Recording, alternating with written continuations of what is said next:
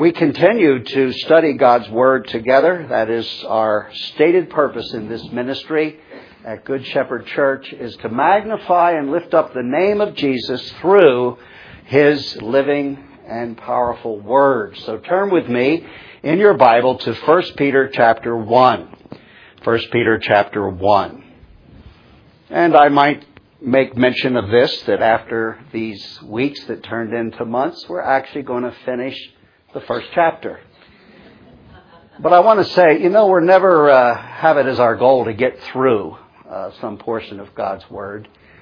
The fact is, any preacher could settle on one verse of Scripture in God's Word and spend a lifetime and never reach the full depths of a living and wondrous Word as God's Word is. So we're not in a rush, and we're taking our time, and every verse is God-breathed and therefore is worthy of our meditation and our thoughtfulness, and most certainly it is worthy of our obedience. But we have come now to 1 Peter chapter 1, and the next verse that we're looking at is verse 22 through to the end of the chapter. You follow along as I read. 1 Peter 1, verse 22. Since you have, in obedience to the truth, purified your souls for a sincere love of the brethren, fervently love one another from the heart. For you have been born again, not of seed which is perishable, but imperishable. That is, through the living and enduring Word of God. For all flesh is like grass, and all its glory, like the flower of grass. The grass withers and the flower falls off, but the word of the Lord endures forever, and this is the word which was preached to you. You might imagine in my role as a pastor and Bible teacher that I subscribe to any number of journals, published studies that relate to various areas of my endeavor and my calling in life. I have to say that very few of them, after all, are that helpful.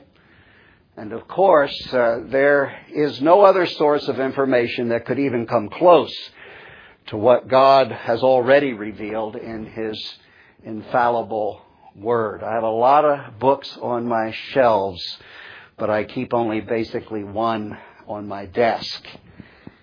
But in a recent contemporary journal, a full page was dedicated to collecting the responses of people from many different walks of life, age, and religious backgrounds. This month's question in that particular publication was this: does God talk to people today? If so, how? Now, I counted 15 different responses, and I'd like to give you just a few as a sampling of those responses. The question, does God talk to people today? And if so, how? Here were some of the sort of man-on-the-street type interview answers. This person said, I think God speaks to us in some way. You just gotta listen close with all your senses. Another person responded, I believe there is a higher power, something else out there with a bigger plan. But I don't spend my time praying, wishing for things to happen. I make it happen. I do it. Another person said, God speaks to us through signs. Just today, when I was walking upstairs from the basement, I was like, should I shut off that light? This was a teenager responding to the question. Nah, he said. And then the light flickered. So I was like, that's a sign. I had to shut off that light. Two more responses. This person said, God speaks to us through symbols or signs.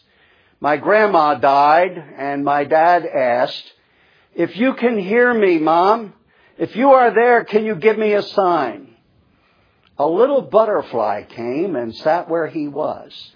Now that's a sign.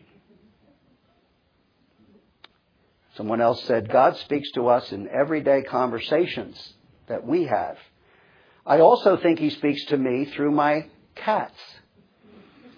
Before you think I'm crazy, listen to this. One of our cats was sick, and he had to be put down. Part of it was the vet's fault. So I learned that we had to change vets when our other cat got sick. So we did. And the other cat lived. My wife and I say, it was a sign from God. Now, of course, we know that cat was only in its 8th life. You know, only one person out of 15 who were asked if God speaks to people today, only one person. And only after first mentioning that God speaks through traditional church history, only one person said that God might also speak through the Bible.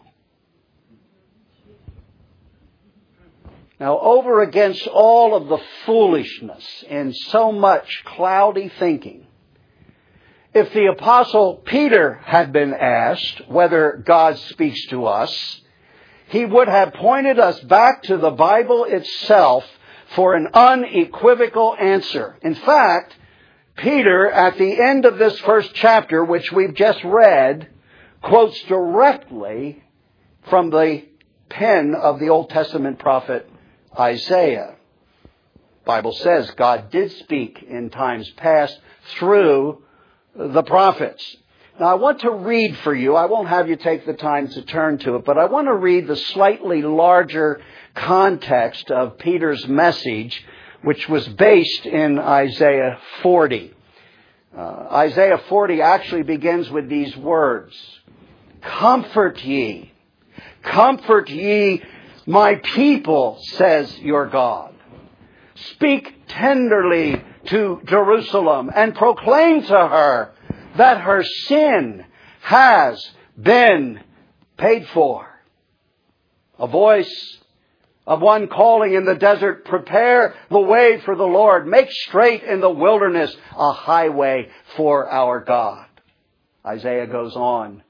Every valley shall be raised up, every mountain and hill made low. The rough ground shall become level, the rugged places a plain. And the glory of the Lord will be revealed, and all mankind together will see it. Now listen carefully. For the mouth of the Lord has spoken. A voice says, cry out. And the messenger says to the Lord, what shall I cry? And here comes the words from God Himself. All men are like grass, and all their glory is like the flowers of the field. The grass withers, and the flowers fall, because the breath of the Lord blows on them. Surely the people are grass. The grass withers, and the flowers fall. But the word of our God stands forever. Now, the New Testament Peter rightly interprets the Old Testament prophet and is filling in all the blanks, as it were. The comfort ye of Isaiah is a message of the gospel. Good news is about to follow. Sins will be atoned. Sins will be paid for. Now that is real comfort, wouldn't you say? That is good news. Your sins are paid for. Isaiah is really saying that the Messiah Redeemer will come. John the Baptist will be that voice that Isaiah talked about, crying in the wilderness, prepare the way of the Lord. Behold the Lamb of God, John shouts, as Jesus comes to be baptized and will set his face like a flint toward Jerusalem and ultimately a hill called Golgotha. Now, why this emphasis in Isaiah on likening the life of man to flourishing grass which will wither and die? Well, I think spiritually speaking, there could not be a better analogy. Man is granted length of days. And we were here yesterday talking about Dad Harris. God gave to him 96 and a half years. That grass really grew. And in the beginning it was green and it was lush and full of life. But compared to eternity, the length of years, they are few. Because, as Isaiah says, the breath of God blows and man is swept away like so much straw in the wind. So it raises the question, if a man is to endure the blast of God, the judgment of God, if he is to live again, having died a first death, it must be something that comes outside of man's frail and fruitless existence that will bring eternal life. A living and abiding growth cannot be found intrinsically in the grass which flourishes but then quickly fades.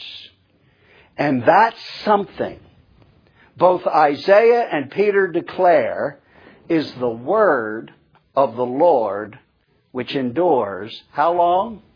Forever. Does God speak to people today? Oh, yes. In fact, it is God speaking through His eternal word that causes a sinner to be born again in the first place. Based upon what Peter declares and in the rest of the Bible, let me say, were God not speaking today, are you aware there would never be another soul converted to Christ? He must speak the word to the dead in trespasses and sin and say, live. Just as on that day, a man buried for 3 whole days, Jesus must speak the word, Lazarus, come forth, or Lazarus would still be in that grave.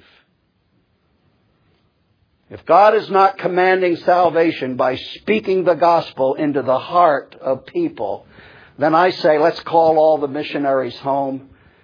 And by the way, don't feel like you need to fret another moment about witnessing to a neighbor, family member, or friend, unless God is still speaking life into hearts. Read again verse 23 here of 1 Peter 1. You have been born again. How? Not of seed which is perishable, but imperishable. Can't be found in man. Nothing imperishable is found in the blade of grass. It will wither and die. But that which is imperishable, that new birth comes, Peter says, through the living and enduring Word of God. That's why the life we receive from Christ is called everlasting. It lasts as long as His Word lasts, and His Word endures forever. Now, if you believe, and I hope you do, that faith is a primary issue when it comes to salvation, I hope you believe that a sinner can only be justified by faith in the sight of God. But I want you also to realize this, that saving faith cannot come from a fading, withering blade of grass. No. Now I want you to say it with me once you realize what familiar verse of Scripture I'm about to quote. You finish it with me. And listen carefully as we do this. Faith comes. Not inside there, Steve. It comes. Faith comes by hearing, and hearing by... There it is.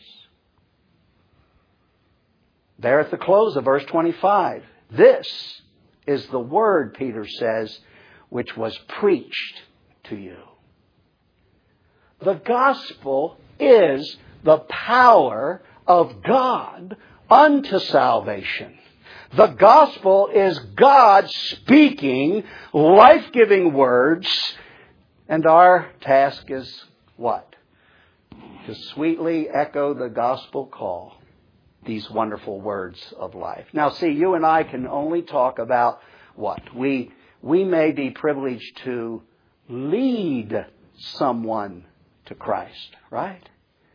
But only the living seed of the Word of God in the mouth of the living Word, Jesus Christ, can be the one who out of that grants eternal life. Jesus told us in a parable form how a sower goes out to sow and how the seed falls on all kinds of soil. And he explains the parable of the seed and the soils by telling us that the seed is the Word of God. It is not grass seed, such as our natural life. The seed of the Word of God is life-giving seed that neither fades nor withers, whose fruit, by the way, is eternal life. I want you to turn with me to a complementary text for just a moment. Keep your place there in 1 Peter 1 and turn over to Hebrews chapter 4. Hebrews chapter 4.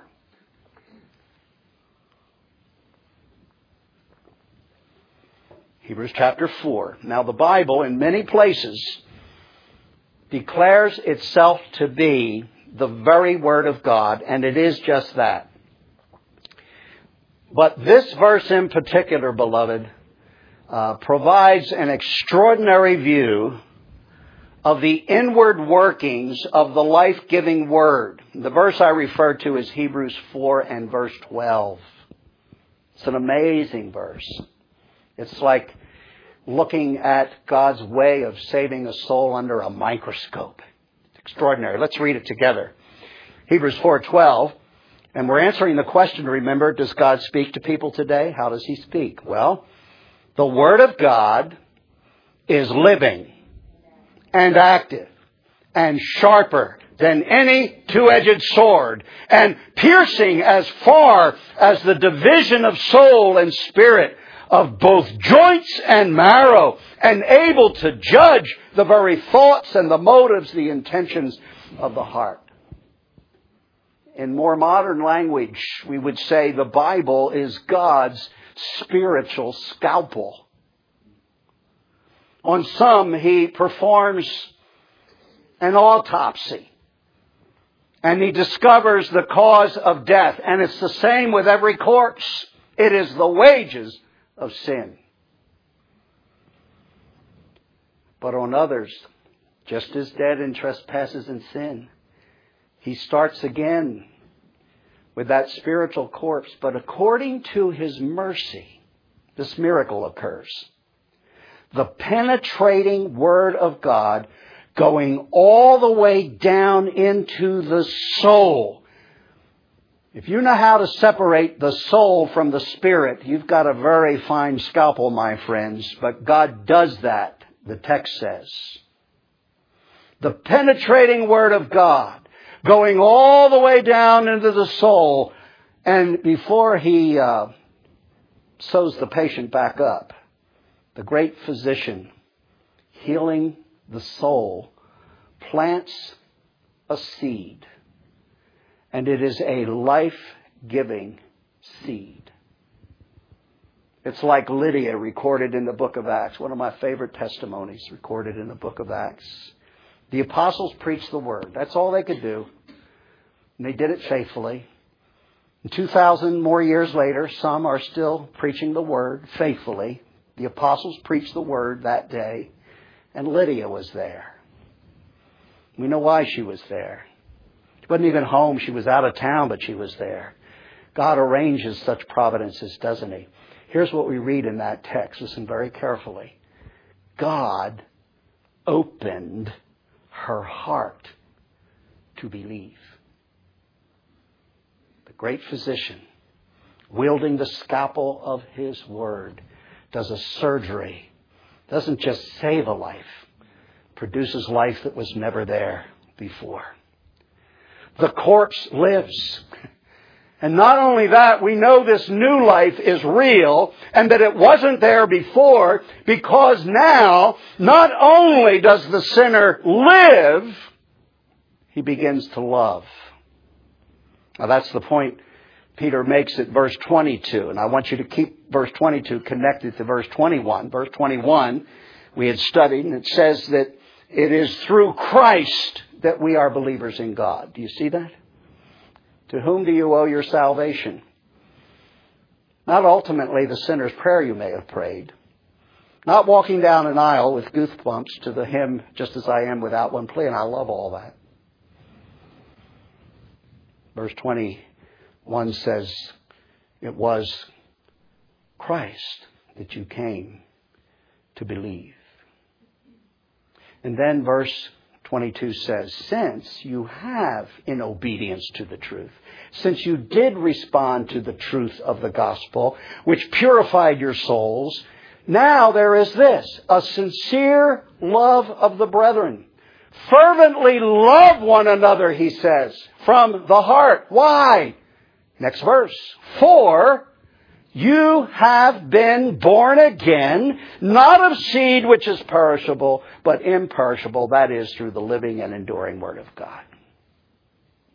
Peter is using analogy and metaphor by likening the Word of God as life-giving, life-changing, life-transforming seed. Unlike the grass seed and all that invasive weeds that grow up of our sin which wither under the righteous blast of God's wrath, this new life principle, this Spirit-sown seed, I'd like to put it this way, gives rise to a tree. It's interesting to note in the Old Testament that God's people are identified as trees of righteousness. And the New Testament adds to the picture and says, we are trees of righteousness bearing the fruit of the Spirit, which is what, folks? Love.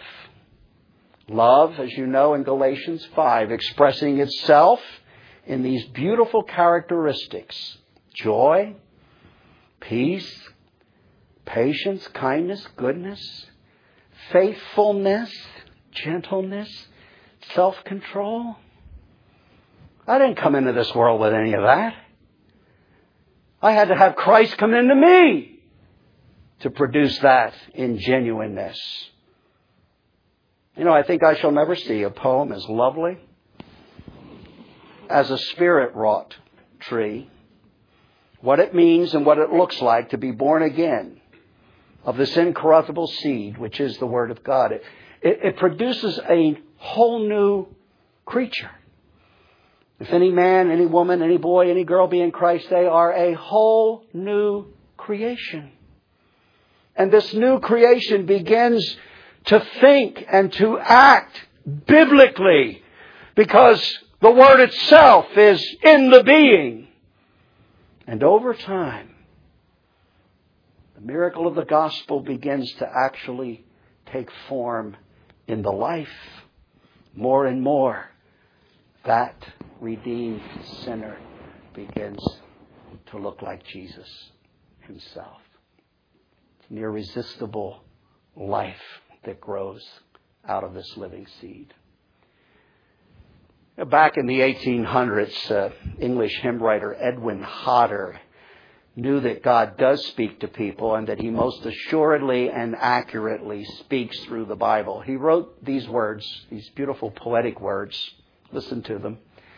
Thy word is like a garden, Lord, with flowers bright and fair, and everyone who seeks may pluck a lovely cluster there. Thy word is like a deep, deep mine, and jewels rich and rare are hidden in its mighty depths for every searcher there. Thy word is like a starry host. 1,000 rays of light are seen to guide the traveler and make his pathway bright. Thy word is like an armory where soldiers may repair, and find for life's long battle day all needful weapons there. And then Hodder applies it all to his own walk with God. He says, "Oh, may I love thy precious word. May I explore the mine. May I its fragrant flowers glean. May light upon me shine. Oh, may I find my armor there. Thy word, my trusty sword. I'll learn to fight with every foe the battle of the Lord." The Word of God created our life in Him and also gives us everything necessary for life itself and for godliness. You see, my friends, all flesh is like grass, and all its glory like the flower of grass. Grass withers. The flower falls off. But the word of the Lord endures forever. And Peter says, it's his last word there, "And this is the word which was preached to you." I think of all the encouraging things that have blessed me the most is when I get to hear or I'm reading about the ways in which God has revealed Himself in the saving of sinners. I love to listen to testimonies. We had our last men's fellowship breakfast yesterday, at least until next fall, should the Lord tarry.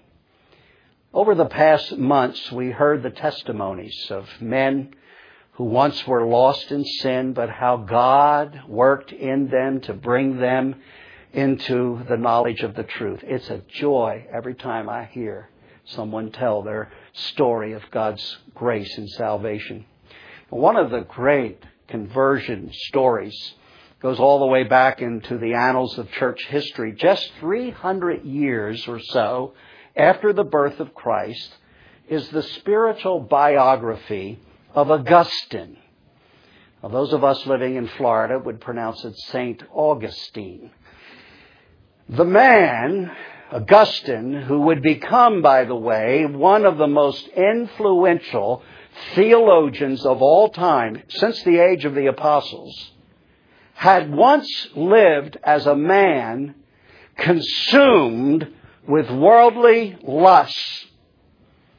By his own confession, and that's why the classic work is still available today. It's called Augustine's or Augustine's Confessions. By his own confession, he had given himself passionately to the pursuits of every kind of fleshly indulgence until he was bound fast in sin. But he had a godly mother. And like godly mothers today, she devoted even the last years of her life pleading and praying for her son's salvation. Now, I want you to hear in Augustine's own words in which he describes how God used a single verse from the Epistle to the Romans to quite suddenly convert him. He had sat himself down under a fig tree one day, quite depressed in his sins. Isn't it amazing? We pursue sin because we're convinced it will bring pleasure. To Augustine, who became an expert sinner, it brought depression. But he says this on this particular day: "I heard the voice as of a boy or girl, I know not which, coming from a neighboring house, chanting and oft repeating, 'Tolle lege, tolle lege, tolle lege,' which in the Latin is simply, 'Take up and read, take up and read, take up and read.'" Augustine says, "Immediately my countenance was changed, and I began most earnestly to consider whether it was usual for children in any kind of game to sing such words, 'Tolle lege,' take up and read. Nor could I remember ever to have heard the like.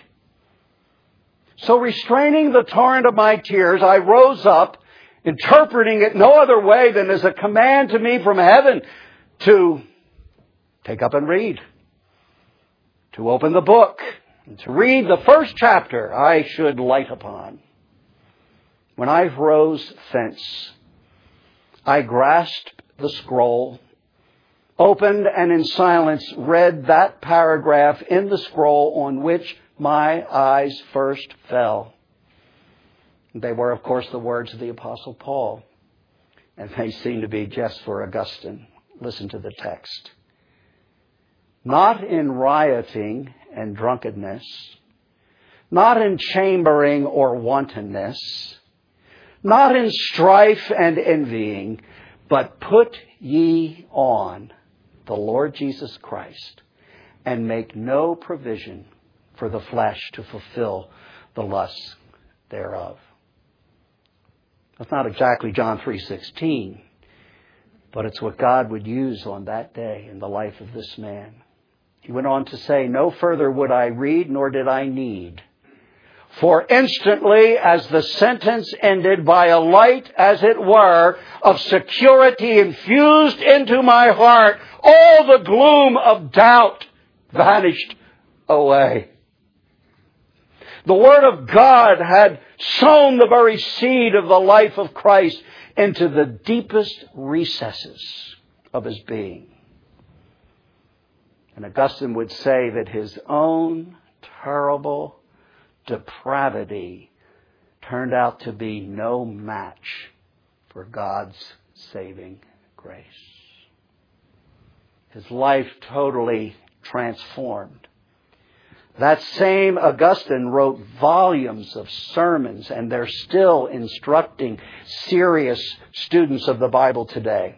I was reminded of Peter's admonition in our text today, there at verse 22, where he says, since we have been born again, we are to fervently love one another from the heart, the changed heart. Now, Augustine put it this way. As we go about our ministries, he's talking about life within the family of God, the body of Christ. He said, as we go about our ministries, disturbers are to be rebuked, the low-spirited to be encouraged, the infirm to be supported, objectors confuted, the treacherous guarded against. This sounds like most churches I know about. The unskilled taught, the lazy aroused, the contentious restrained, the haughty repressed, litigants pacified, the poor relieved, the oppressed liberated, the good approved, the evil put up with. And then he ended this way as he described the average church. And all are to be loved. They are all to be loved. The source, the life-giving Word of God, the fruit, the love of God shed abroad in our hearts, spilling out even to the most difficult among us, even me. We've considered the Word of God by the analogy of seed. And there is another hymn writer who pictures the Word of God as the life-giving food for the soul. The Bible is the bread of life distributed to us by the same hands which fed 5,000. I want you to let this not only be our closing hymn, but our prayer as well. Break thou the bread of life, dear Lord, to me, as thou didst break the loaves beside the sea. Now here's my favorite line. Beyond the sacred page, that's the living Word, I seek thee, Lord. My spirit pants for thee, O living Word. Each of these lines are worth giving our full attention and making it our prayer.